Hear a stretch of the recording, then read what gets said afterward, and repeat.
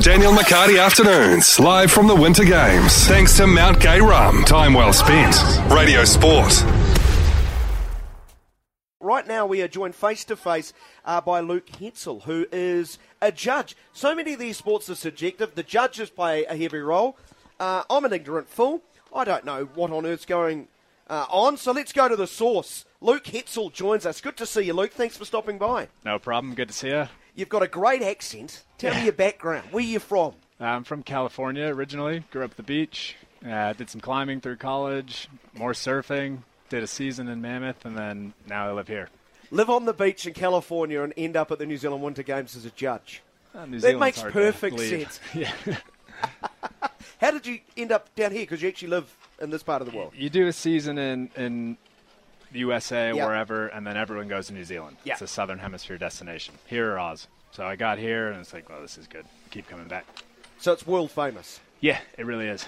Yeah, among just skiers, coaches, the judges want to be here. It's a good place. What were your first sort of impressions, whether it be Cadrona or any of the facilities in this part of the country? Driving back into Wanaka every day is a pretty big impression. Seeing the lake and then doing that on a regular basis, pretty cool. So you base yourself in Wanaka? Yeah.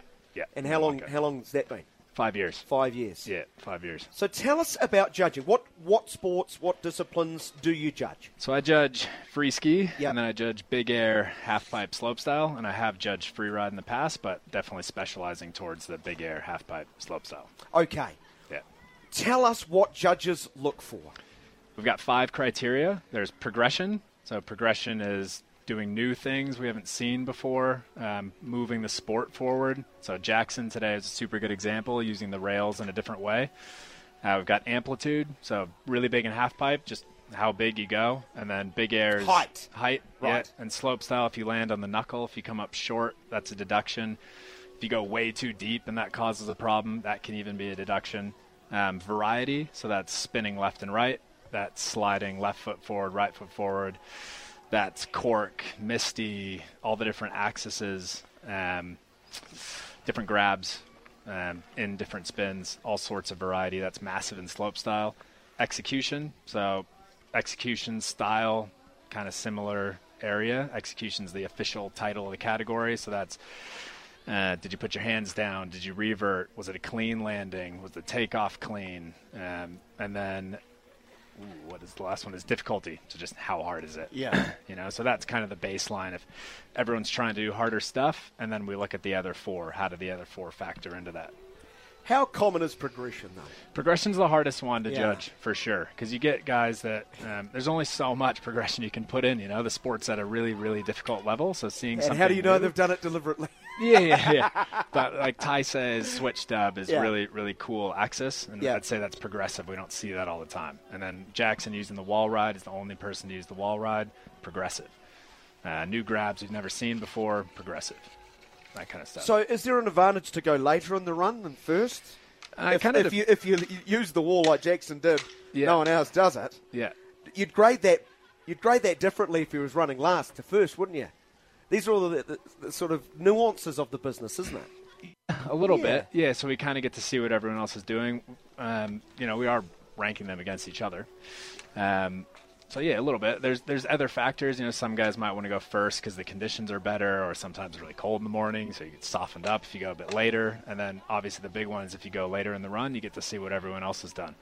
If the bubble to finals is easy to get with a mellow run, maybe do a mellow run that you can land. If it's really hard, you're going to have to put down your best run. If we look at progression, amplitude, variety, execution, difficulty, do you weight them all the same? Yes, we judge on overall impression, so we do those 5 categories to see that overall impression. I'd say different. When I judge little kids, they're not as progressive. They can't push the sport. But you get to a World Cup level, and yes, you're kind of looking at progression a bit more. And then if we're really, really tight, if we can't distinguish, we'll look at the criteria. We'll say who won progression, did they win amplitude, variety, execution, difficulty. Someone gets 3, the other person gets 2. We know what the ranking should be. Right. How do the athletes and the judges interact? Is there much? Do they love you? Do they loathe you? How would you describe that? Because I'm sure a few of them will wander off going, yeah, that felt great. We do our best to get feedback from them. Yeah. Certainly sometimes they love us and sometimes they loathe us. But it's really important to move the sport forward, that even when they're angry or they're upset, that we understand why. You know, they might say, oh, this was really new. This is actually really hard. We're not at the cutting edge as athletes. Well, as you say, it's hardest to judge is the progression.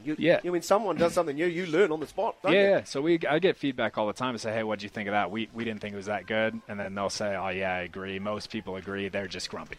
Or it's like, no, that was actually really hard, And then if we move forward, we have to do that. Otherwise, the judges can go one way and the skiers can go the other. Well, this is fascinating. We've got about 60 seconds. Can you make a career out of this? Is this what you want to do? Do you want to be at Olympics? Do you have dreams of like these athletes? I do want to be at the Olympics. Yeah. So I was at X recently, and that was a huge tick. That's a massive, massive event. I'd love to do that again. I'd love to go to the Olympics. I wouldn't say it's ever going to be a career. There's not enough events back-to-back. But there's a few guys doing it. But you get real joy out of it. Massively. It's super fun to be part of the event. And, to be so critical at this high a level, it's a unique way of watching, because we'll see something crazy and we'll be like, ooh, that had problems. It's a fun way to watch. But you're also a fan. You admire what they do. Massively. But again, it's hard to stay super current, so that judges are going to always be cycling through, because you kind of have to live and breathe it while you're judging to know what's going on. Thanks so much for stopping by. I do appreciate it. Great insights. All the best for the remainder of this, and hopefully you get back to the to the heights that you certainly want. So there you go, ladies and gentlemen. Next time you're watching this, progression, amplitude, variety, execution, difficulty. There you go.